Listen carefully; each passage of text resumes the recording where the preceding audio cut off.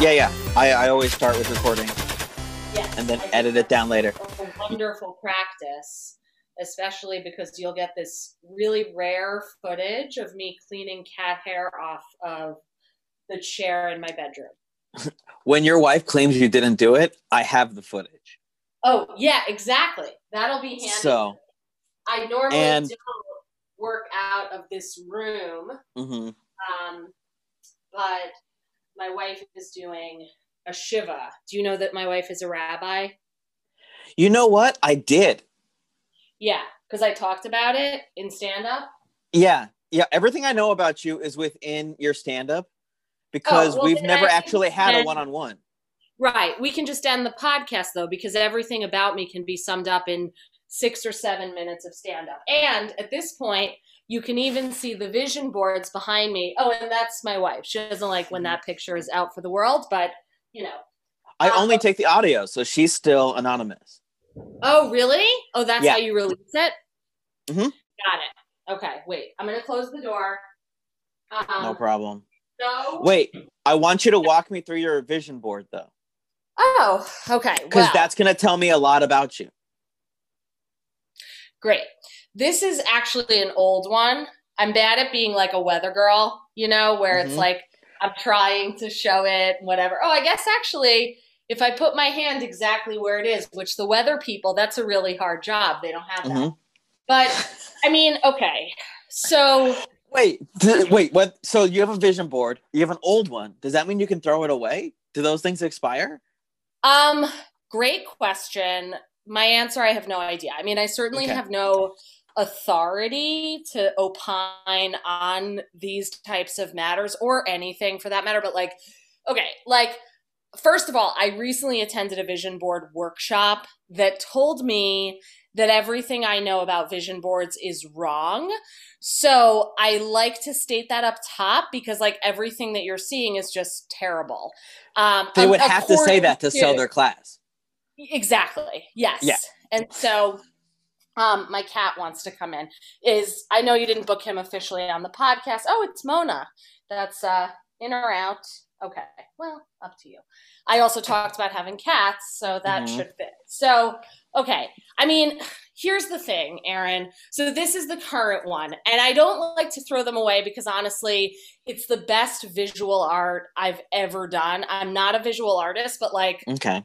I'm convinced that I am because I was a yearbook layout editor, okay? Okay. And so that I think more than anything has allowed me to be good at Hmm. vision boarding the wrong way, Sure. obviously. Right. Because I don't do trapped space. Trapped space Hmm. is if there's something in the middle that can't get out, I mean, it kind Yeah. of is I self-explanatory. thought I saw the word Okay. improv, and I was like, "Oh, this podcast is over." And then I was like, "Oh, Yeah. it's Well, it improved." actually says improve. Yeah. Thank God. So, but I mean, I could definitely improve at improv and everything else. I mean, in Hmm. terms of famous people, I don't know if you can exactly see, but Seth Rogen is there twice, Hmm. Hannah Gadsby, Jason Bateman, Patrick Dempsey, Ben Platt. Who else do we have? We do have Ellen. We have Joan Rivers, and Emmy. I have Sure. money Yeah, of on there. course.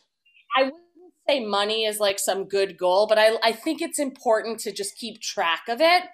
So, whatever, I put it there. I used to go to these sound baths and they would give you a card that says your intention. And so this one, I'll read it to you. I don't know exactly when it's from. I'm guessing a year-ish, maybe a year and a half ago. It says, so their wording is, my intention is energy I would like to manifest in my life. And I said, regular calm writing, my show, and blog. I do not have a blog. You will. Performing. I mean, it's been a while. I don't think I actually Okay. want to blog. I feel like it's okay, I'm really glad we're talking Wait, about what this. year did that vision board come out? And which year did the first vision board come out? And I'm This curious is about the first vision yeah, board saying Los yeah. Angeles, because that's where Mhm. you are now. I'm actually in New Jersey, but I was in Los Angeles at the time. I was in LA. I know. It's everything. Everything is Did you wrong. leave us? Well, yeah, but I was always going to leave you. Not you Okay. specifically. Yeah, I know that it wasn't personal. It was actually just about you. Sorry. This is that makes way more sense about why we never had a Yeah, one-on-one. I know. But okay, so now we can explain it via vision boards. No, I said regarding going to Los Angeles, I was like, if I can go to law school like away for 3 years, which I did many years ago at this point, and I don't mean to be cryptic, I'm 41 years old. I went to law school straight out of college, and grad school, but it was like whatever in one. And so I was 21 years old when I went to law school. So that was in 2001 to 4. And that was 3 years. And I went to the University of Chicago, which was not where I lived. I'm from New Jersey. So my thought was if I could do that to be a lawyer, which I then stopped being basically, although I am still licensed, which my mother likes me to tell people, but I don't practice. But anyway, if I could do that by going away, then I could also go away to Los Angeles to experience and pursue whatever it is we want to call what we do. And I guess by that, it's like, yeah, I do stand up, obviously, but also acting, writing, like the whole thing. Yeah, entertainment. I'm not afraid to say that I'm out here because I love entertainment on an unhealthy level. Like, I think it's okay to accept, because people don't want to accept that. They're like, oh no, I'm just out here being a waitress, but I would love actually. If it happened, you're like, no, just put forth what you really want and jump. You got to jump in the pool and get wet. If you want this and you came out here, like almost like career suicidally to come here to do this, then do it. Right. Well, but I think that, I don't want to speak for the people who are saying it that way, because I agree with you. I've also heard it that way. But I wonder, I've been at times more afraid to talk about my ambition, which actually leads me to one of the things that I don't know if you can or can't see it on the vision board. I know the audio is most important, so I'll describe it. But on both this is the newer vision board and also on the old one, there are fortunes, because I have this thing where I don't know how to explain it, but over the past 3-ish years, I found over 100 fortunes, from cookies, but just on their own road. Did you find them in cookies? Because then I found over 100 too. Right. So I found them outside of the cookies, Chinese food included, just walking around. And then I'm like, oh, there's a fortune. And that's a fun thing to happen ever. And it's a fun thing if it happens one time, two times. Assuming, I guess, that it's not a terrible fortune. But at a certain level, it's quite astounding. And I'm a data person. I love I have a spreadsheet with the data about the fortunes. And I also recognize there's the Baader-Meinhof. I'm probably pronouncing that incorrectly, but it's 2 German names, I think, to describe a phenomenon about how once you know about something, then you see it more. So it's oh, I'm thinking about a baseball hat. I'm just looking at your baseball hats. Behind you, and now I'm going to see baseball hats everywhere, or a red car or something like that. And so that's basically a science explanation to account for, what could be chance or whatever. And I'm not threatened by the fact that some phenomenon could be the reason that I have increased the rate at which I've seen random fortunes on the ground.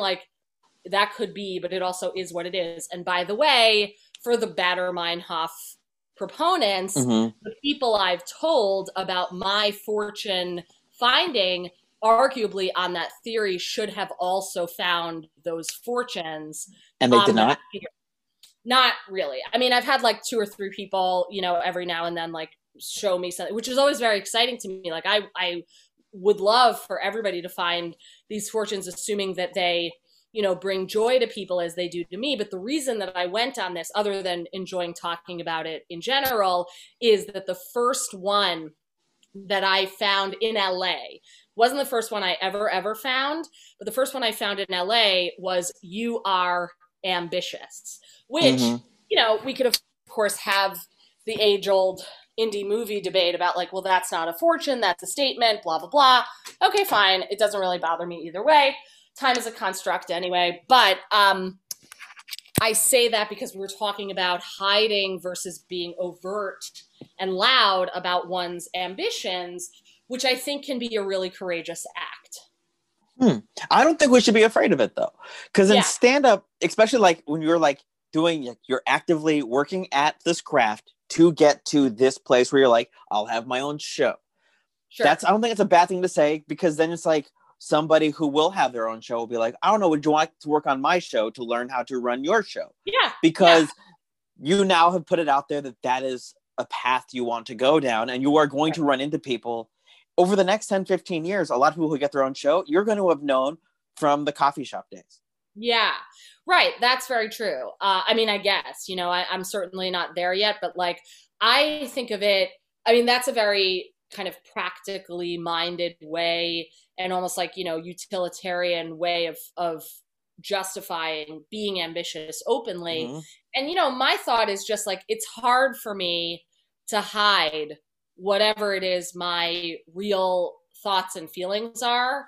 And so to the extent that I don't have to, I'm just like, yeah, I want my own show. Like, that's what I'm going for. That's the reason that I do stand up. It's the reason that I go to acting class, and I have for many years. It's the reason I write. It's the reason, I mean, I guess I was going to say it's the reason I go on podcasts, which, like, sure, I guess. I mean, it's also like, I think, and I don't know, I mean, it doesn't necessarily have to be solved by us why it is the case that sometimes this happens, that people are, more secretive about their ambition. But one thought that occurs to me is that, like, sometimes it can come across as you're very mercenary or opportunistic in a bad way. And it's like, I can understand that, but like, it's like, part of the reason that I'm on this podcast is because I'm pursuing any of this at all. Mm-hmm. That's not to say that I also don't want to know you as the person. That's also true. And so I think maybe part of the reason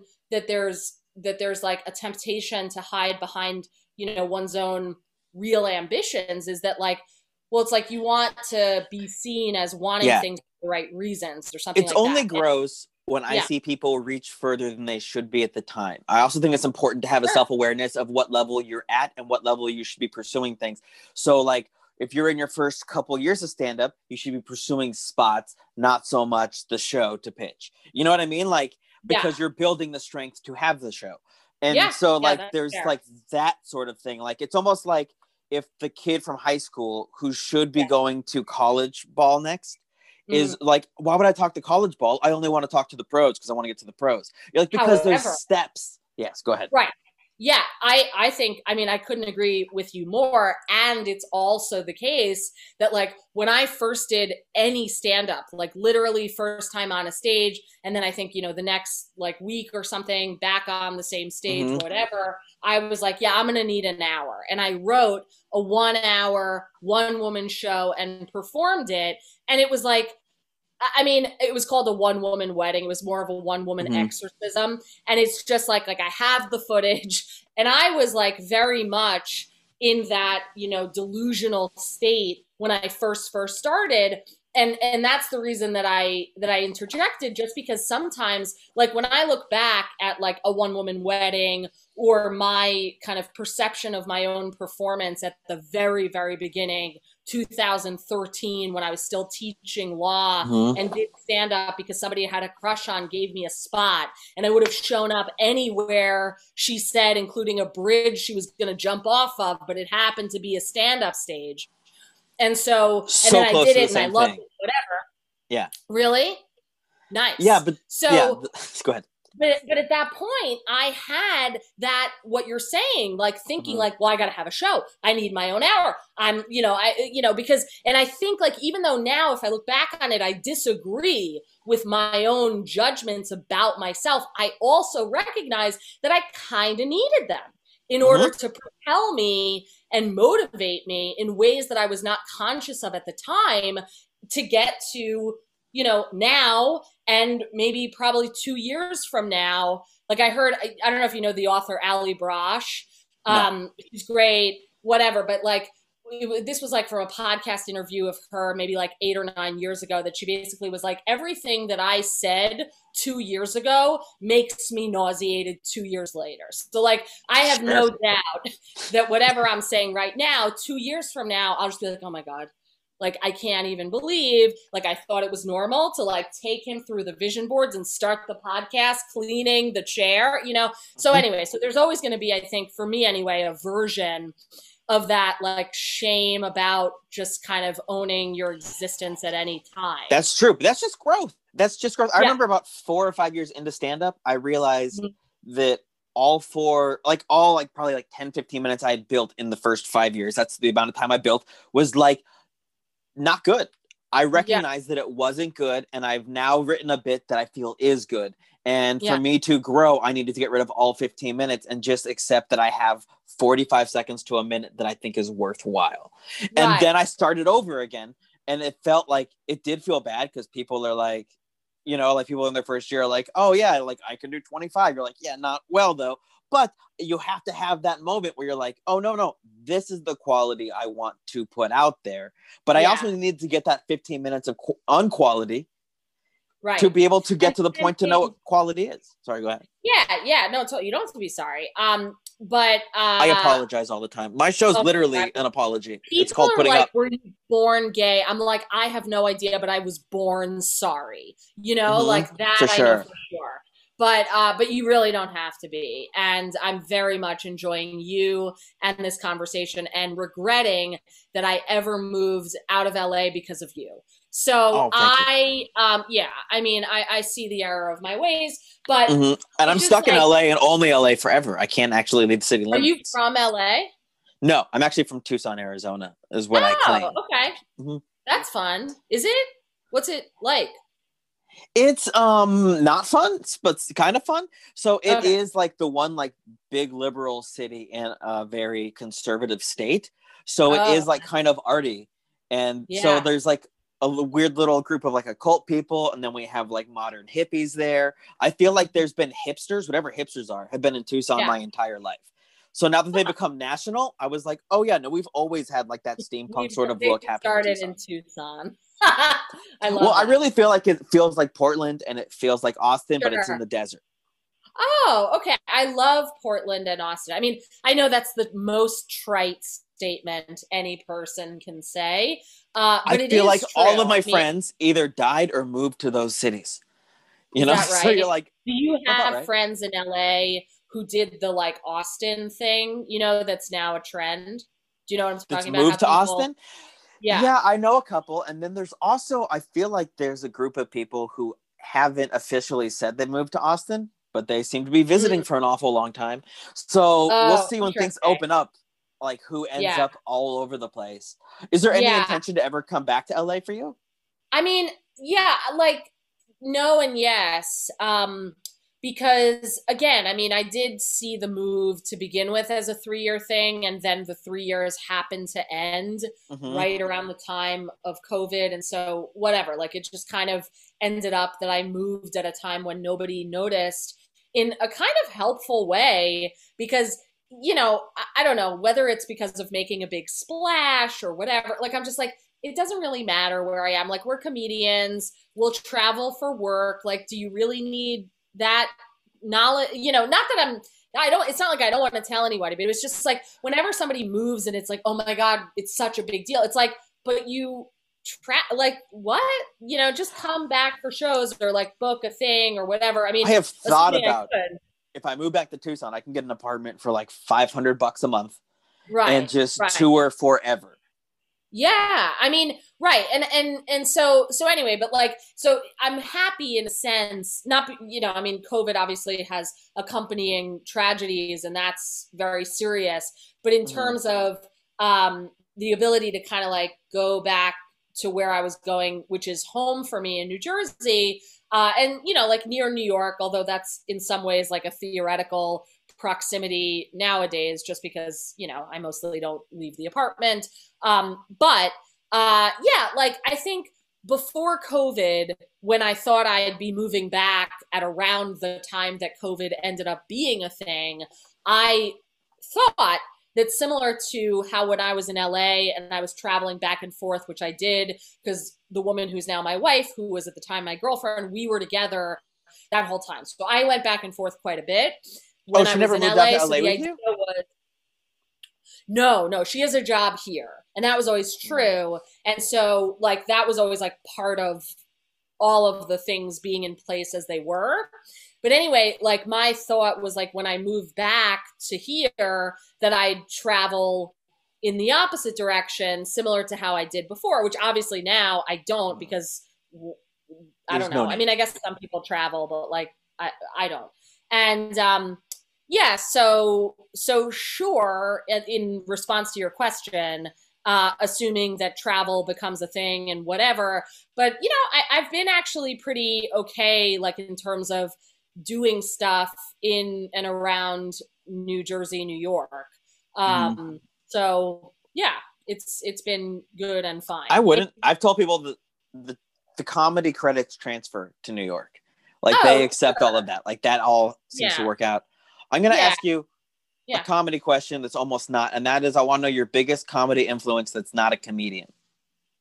Oh, that's a good question. My mom. My mom is Mm. hilarious, and uh, my dad was really funny too. But like my mom was funny and aware, and is funny and is aware of the fact that she's funny, Mm. which I was always around because I lived in my house. And so, and also like, I don't know, the way that my mom is funny is just kind of like landing a joke in response to a thing that's happening around. And I feel like, you know, to the extent that I've had, I guess, you know, we mentioned improv before, but one of the things, you know, I don't know, I hesitate always to talk about like things that I do well in comedy, but like, okay, if we want to put one of those things on the list, I would say that coming up on stage and saying something about what just happened to kind of like say a joke to start.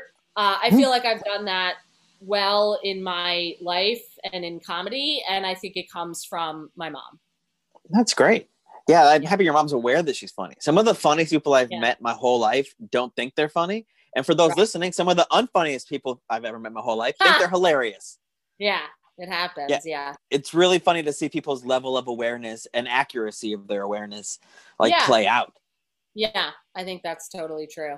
Yeah, Like I think so, watching my grandparents fight is better than any sitcom I've ever seen ever. right, right. Yeah. Yeah, and not that my dad wasn't funny because he was, and he did have a sense of humor. But I would say that for the most part, my dad was more like funny like a grandparent might have been funny in the sense that, you know, he had a really deep accent. He, you know, messed up his prepositions. He was really like set in his ways in this way that was like, you can't not laugh. I mean, I guess you could not laugh, but then you'd be really stressed out, which was mostly what he appeared to Yeah. be, which, you know, was funny. I mean, Mm-hmm. it was funny at times. I mean, watching him order grilled chicken at Cafe Gratitude, you know, because he was just so fed up. He's like, I don't understand this menu. And, you know, that kind of stuff. It's just, it's funny. It's funny. Of course it's funny. Not that there's anything wrong with your mom being something that's greater influenced you. That makes a lot of sense. Yeah. Yeah. Yeah. One parent has to have an influence above another in different aspects and different For things. sure. Yeah. Mm-hmm. What's your favorite way you waste your own money? Oh my God.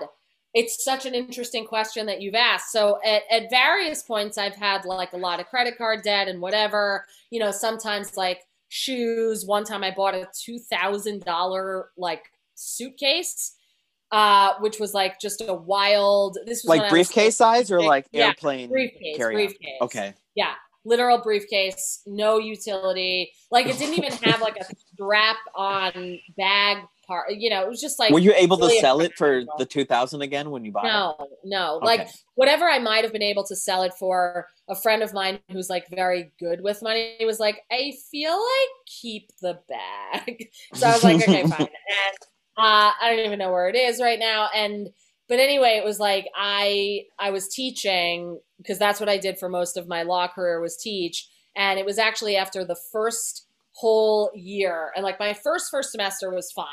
I think I had like a seminar and they were all very, the people in the class were like really supportive and intellectually engaged and whatever. And then I had my first big lecture class and it was for our night division. And I was just an insecure mess and they could smell it. And it was just like so bad. And I got my evaluations back from that class and they were awful and deservedly so. But, I started teaching when I was 27 years old. And so this was like a really big blow to my ego, which I think I elevated in importance at that time. And also even setting aside ego, which I do think was a significant piece of it, but even setting aside ego, I think it was also that I was just like, oh my God, am I going to get fired? And like all this stuff. And so I was just like really, really upset isn't quite the word. Like I just needed to get out. And my friends from college were going to Vegas, and initially I had declined to come with them because I thought I don't even know, like it's just like I was like, I imagine I'll be stressed, so I'm going to decline your fun invitation, I think was more or less the logic. And I then thought better of it because I got these evaluations, and so then I accompanied them on a last minute trip, which I'm sure was not cheap to do anyway, to Vegas. And then went on this total waste of money shopping spree on a credit card, including that bag. But the thing that I bought today, I have a friend who was like, you got to buy, you know how now it's like all the stuff with like GameStop. Do you follow these things with cryptocurrency and whatever's going on? I do, and I've been buying Bitcoin. I did not buy the GameStop stock. Right. I should have.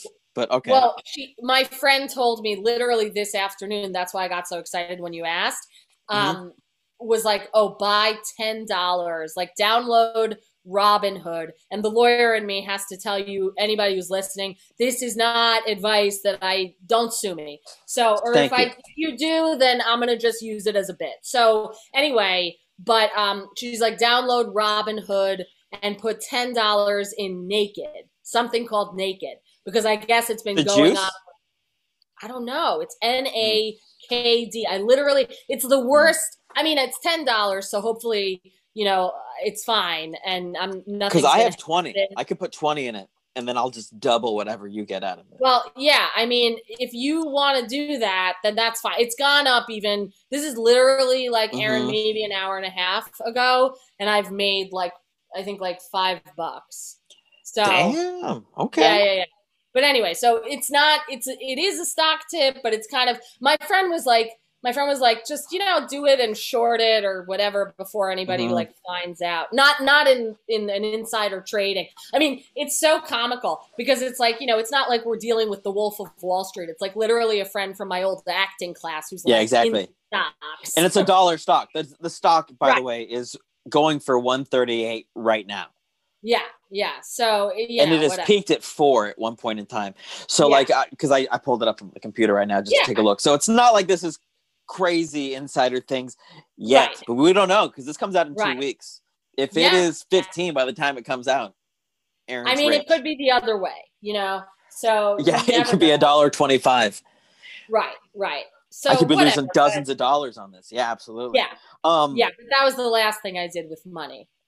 As a lawyer, watching open mic comedy, have you ever seen anybody do a bit where you're like, hey, that's a lot of libel, you got to watch out with what you're saying up there? Oh, no, not really. Oh, good.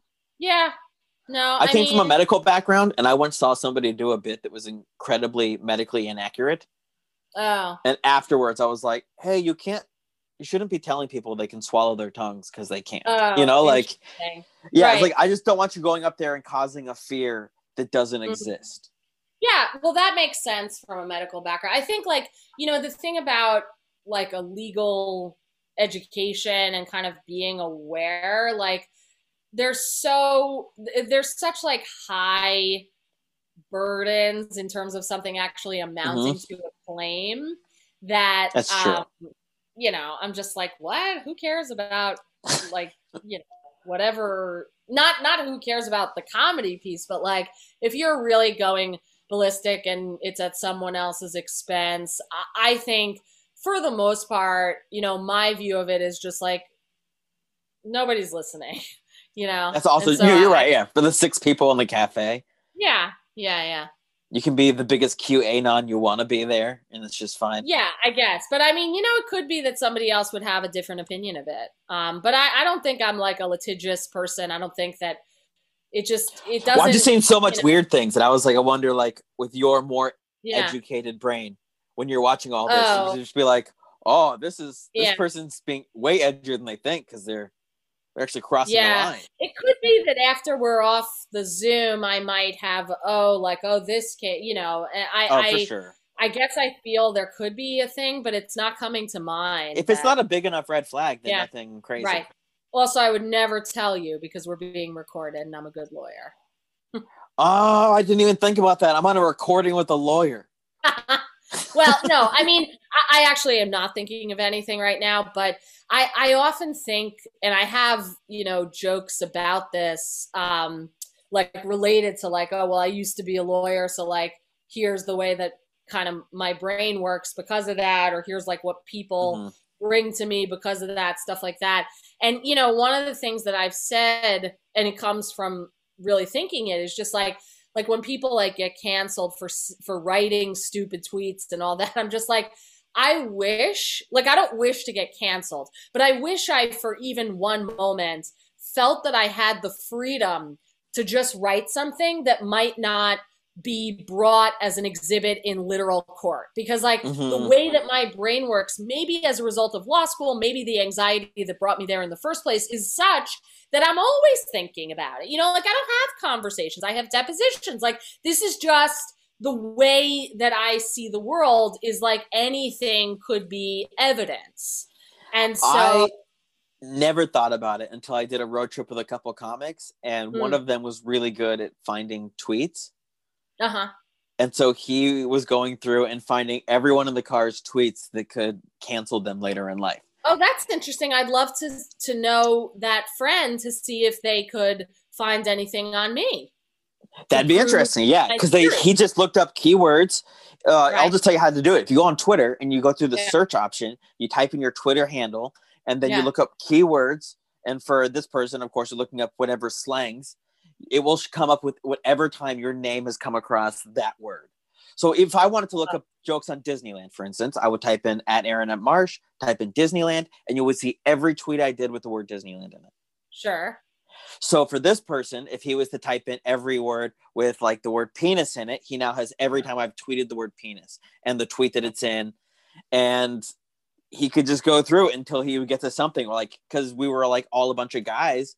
He typed in like the word like gay, and like, so it was just us being like, that's gay 10 years ago. But it's also just like, well, yeah, but we're all smart enough now to know that it's like, we should get rid of calling like our friend gay as a joke, like, because like, that's completely just me being a 21-year-old idiot with Twitter. Right. Yeah. And I guess again, I would be interested, and I'd love to know each and every one of the search terms that was used in that.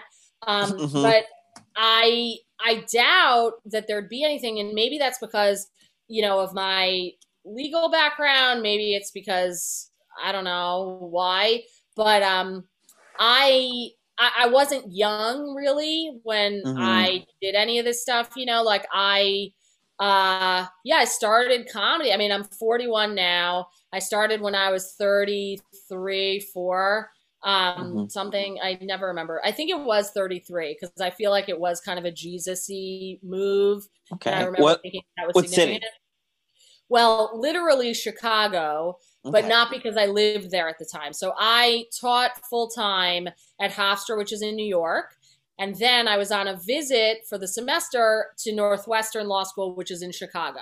And during that semester was when I did stand up, and it happened to have been in Chicago. Because any of those people still do stand up? Well, it wasn't like, you mean that I knew at that time? Yeah.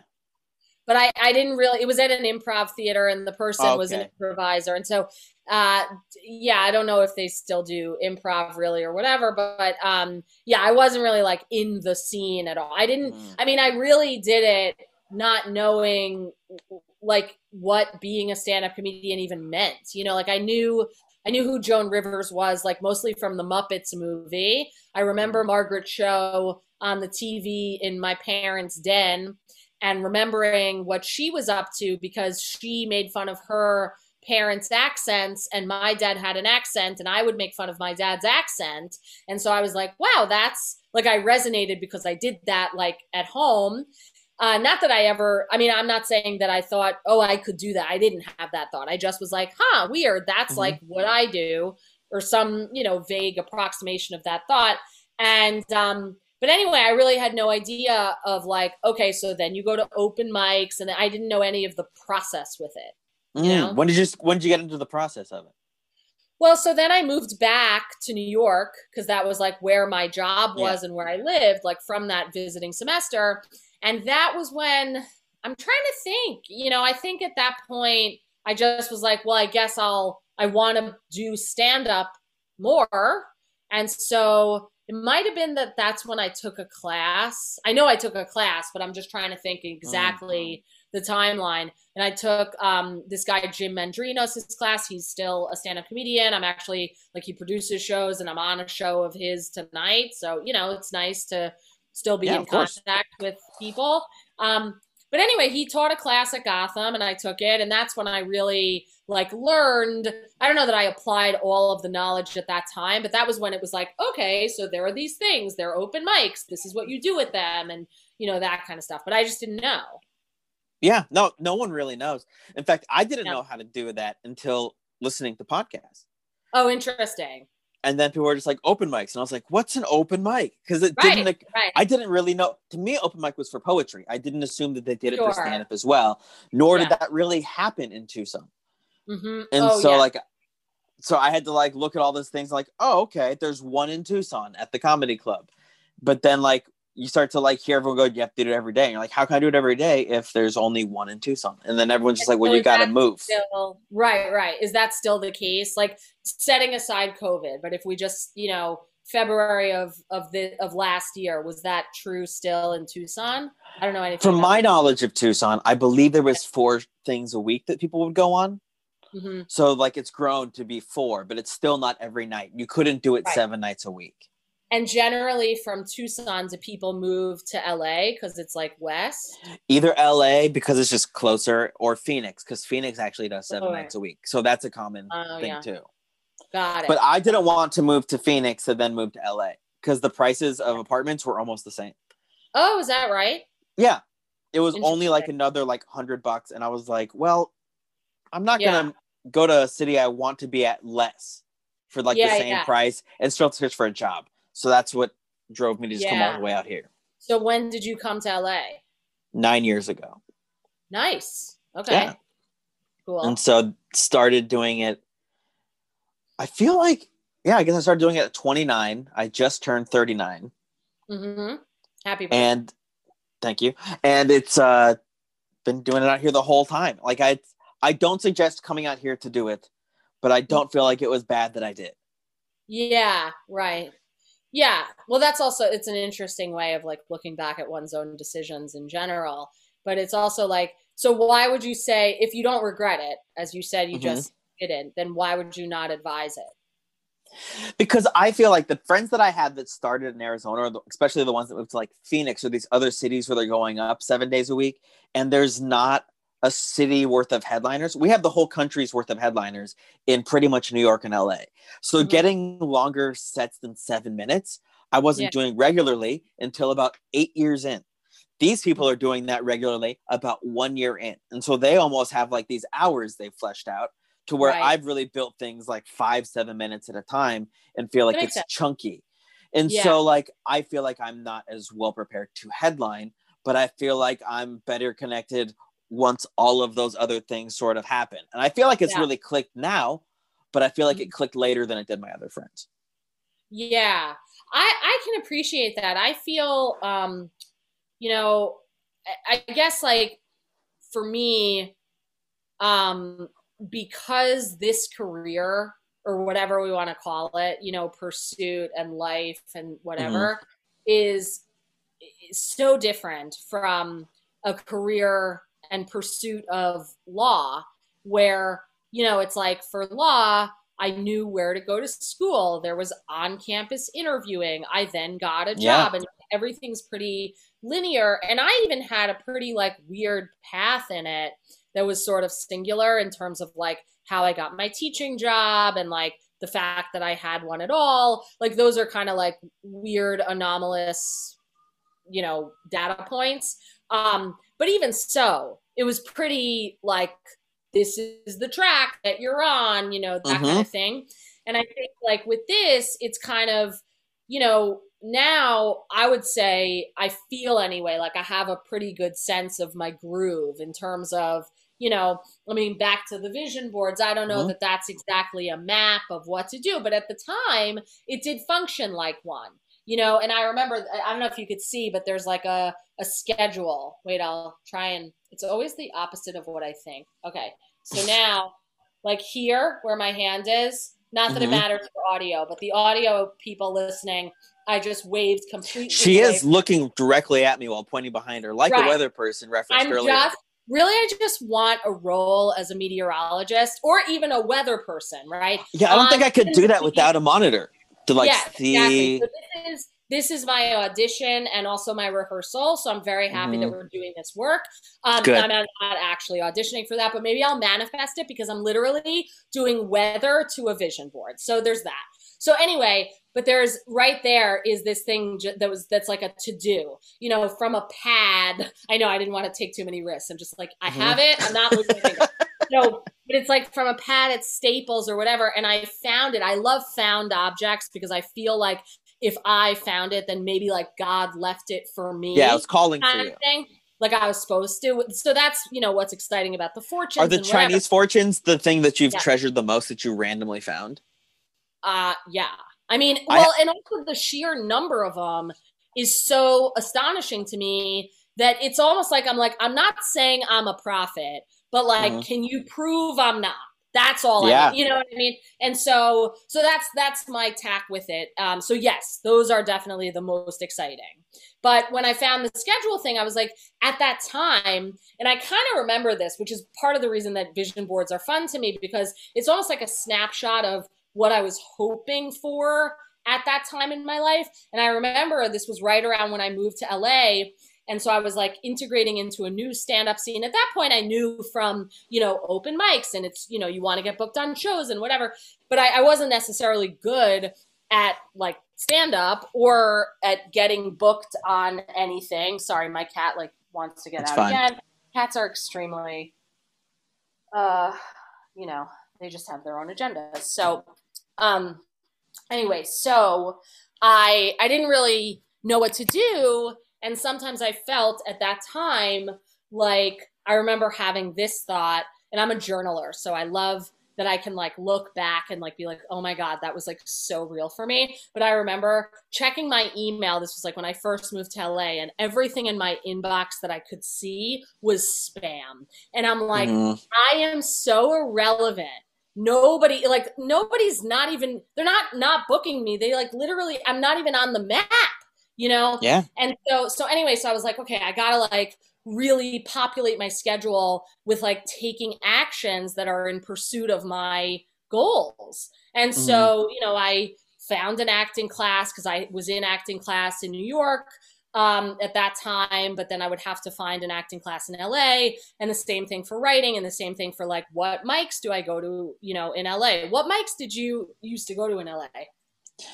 My first one ever was at a place called Artist Cafe that only existed for like 3 weeks. And from there, I learned about a couple other ones, like this one at a place called Bliss. But that only lasted for a couple more months too. So I felt like I was just going to all these places right before they were about to close down forever. Oh, interesting. And so I didn't really have like a thing that felt like a home open mic. I think like maybe the Flappers Bar open mic. I feel like I was there 3-4 nights a week for the first 4 or 5 years of stand-up. Right. That was the last mic I did before the shutdown. Not the last stand-up I did, but the last mic that I did. Because I had like, a spot, like whatever, one of those like 5-minute flapper spots in the I remember in January of last year choosing to stop doing open mics at that moment because COVID, like when the boat arrived. Remember when the boat arrived and it was like hanging out in Long Beach and there were like 13 people have tested positive and they're just hanging out there? I was like, oh, this is when it comes over. It comes over by here. And I don't trust the open mic comics to be clean. So I was just like, I'm definitely not going to be a part of this wave. And so I bowed out of the open mics in January. Interesting. Yeah. Well, I didn't know about the Long Beach boat. And I definitely, I mean, my last thing was March 12th. And that was, it ended up being kind of kosher, you know, for COVID purposes, because it was at an outdoor venue, which like I don't think, at least for me, I mean, you had awareness way before I did, but like, I didn't have awareness at that time about outside versus inside, certainly not to the extent that we do now, but I guess it was fine. But I traveled to Portland at the end of January, beginning of February of last year to do stand-up. And then I traveled to Seattle right when it was like, that was a big thing, Seattle. And I came back, I think it was March 8th. And that was like my last trip. So pretty down to like when, Yeah, you went all the way. I had a couple random shows. And I remember that I had one that was like canceled by Flappers, but it was like within like a 3-day window. Like it was coming up. It must have been like a Sunday and canceled on Friday. So like around that time. So I still had a couple book shows. I would do a book show about once a week in LA throughout that whole time. I was just afraid more of the open mic people being less cleanly. One final question, because this is only a half-hour show, so we're done already. Yeah. Oh, okay. Got it. Yes or no? Did you always dress like a stand-up comedian? You think I do? Yeah, for sure you do. Really? Yeah. Wow. Not to say, we are like, dressed identical right now, but yeah. But every time I've ever seen you, it's like you're like in jeans and a shirt, and then there's like the business jacket on top of the casual clothes. Oh, that look. Interesting. Okay. Which I do too, by the way. Nice. I don't know. I mean, no, I don't think always, but in terms of that look that you've just described, I mean, to me, that sounds like a very nice outfit, and certainly something that I would want to watch somebody on a stage, performing. I love a crew neck, so I'm into that, whether there's a blazer or not. Sometimes I don't like a blazer. It just depends on the feel. You know what I mean? I really value comfort because, I got to feel free. You know what I mean? Yeah, for sure. Yeah. Yeah, I get it. So I guess yes is my answer.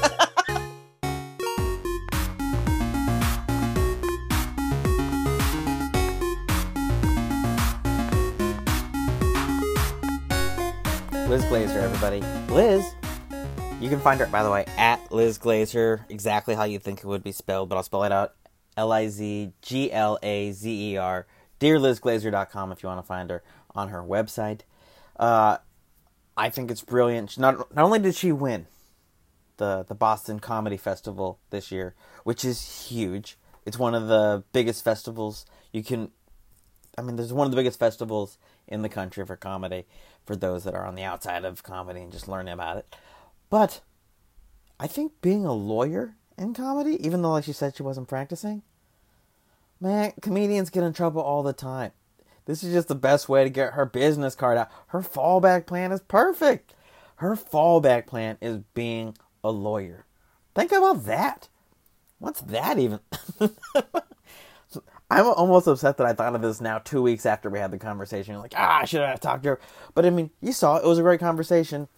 And she's the easiest person to talk to. You set her up and she runs with the ball. It's like having a running back. Every time you hand off the ball, she runs 80 yards. Easy peasy, fun times, a lot of laughs. Love having Liz on. So happy, did a show with her and was like, why haven't I had Liz on the show? And now I have. It's perfect. Guys, next week we have Jericho Davidson. Jericho is returning. You may remember him, his first go-around on this podcast. But Jericho is the closest thing that I have to a brother that's not literally my brother. Jericho and I met in 8th grade, and we've been friends ever since, and I can't imagine not being friends with this man for the rest of my life. This guy is, we call each other brother, we say we love you, and we mean it on both sides. Jericho Davidson, my brother, returns. We've decided the episode's called Jericho 2, Son of Jericho. So, look forward to that. Jericho, by the way, everyone who knows Jericho loves Jericho because he has an amazing 10 out of 10 personality that you'll be able to experience again next week. What was I going to say about Jericho? I remember when Jericho first started doing comedy. He started in Tucson, and there was a man named Gary Hood that ran Laughs, and they said something to him, or they were like, he was on stage, and I remember Gary looking over at me and goes, "You have to write jokes. Jericho's just got this winning personality." And I'll never forget that. That pretty much describes it. So Jericho Davidson coming up. Be excited for that. I love doing these intros a week before because I feel like, if you guys are listening and you guys know who these people are, you're excited. And if not, good. If you really like a guest, go back to the episode before and hear what I say about them because I do say stuff. Guys, and of course, as always, I am Aaron M. Marsh, and you can find me on every social media like that. I've made that across the board. I still have stickers and pins. I'll probably be saying that for a whole nother year. I ordered 1,000 of them, so guys, get used to hearing me say that. Please rate, review, and subscribe to this podcast if you haven't. It was my birthday a little bit ago, and I did ask for people who have not rate, reviewed, or subscribed to do that. That's what I wanted for my birthday. If you're a listener and you haven't done that yet, please do. It actually really helps. It's the simplest thing you can do to help this out the most, because it helps me beat the algorithm of the internet. Guys, as always, thank you for listening, and thank you for putting up with me.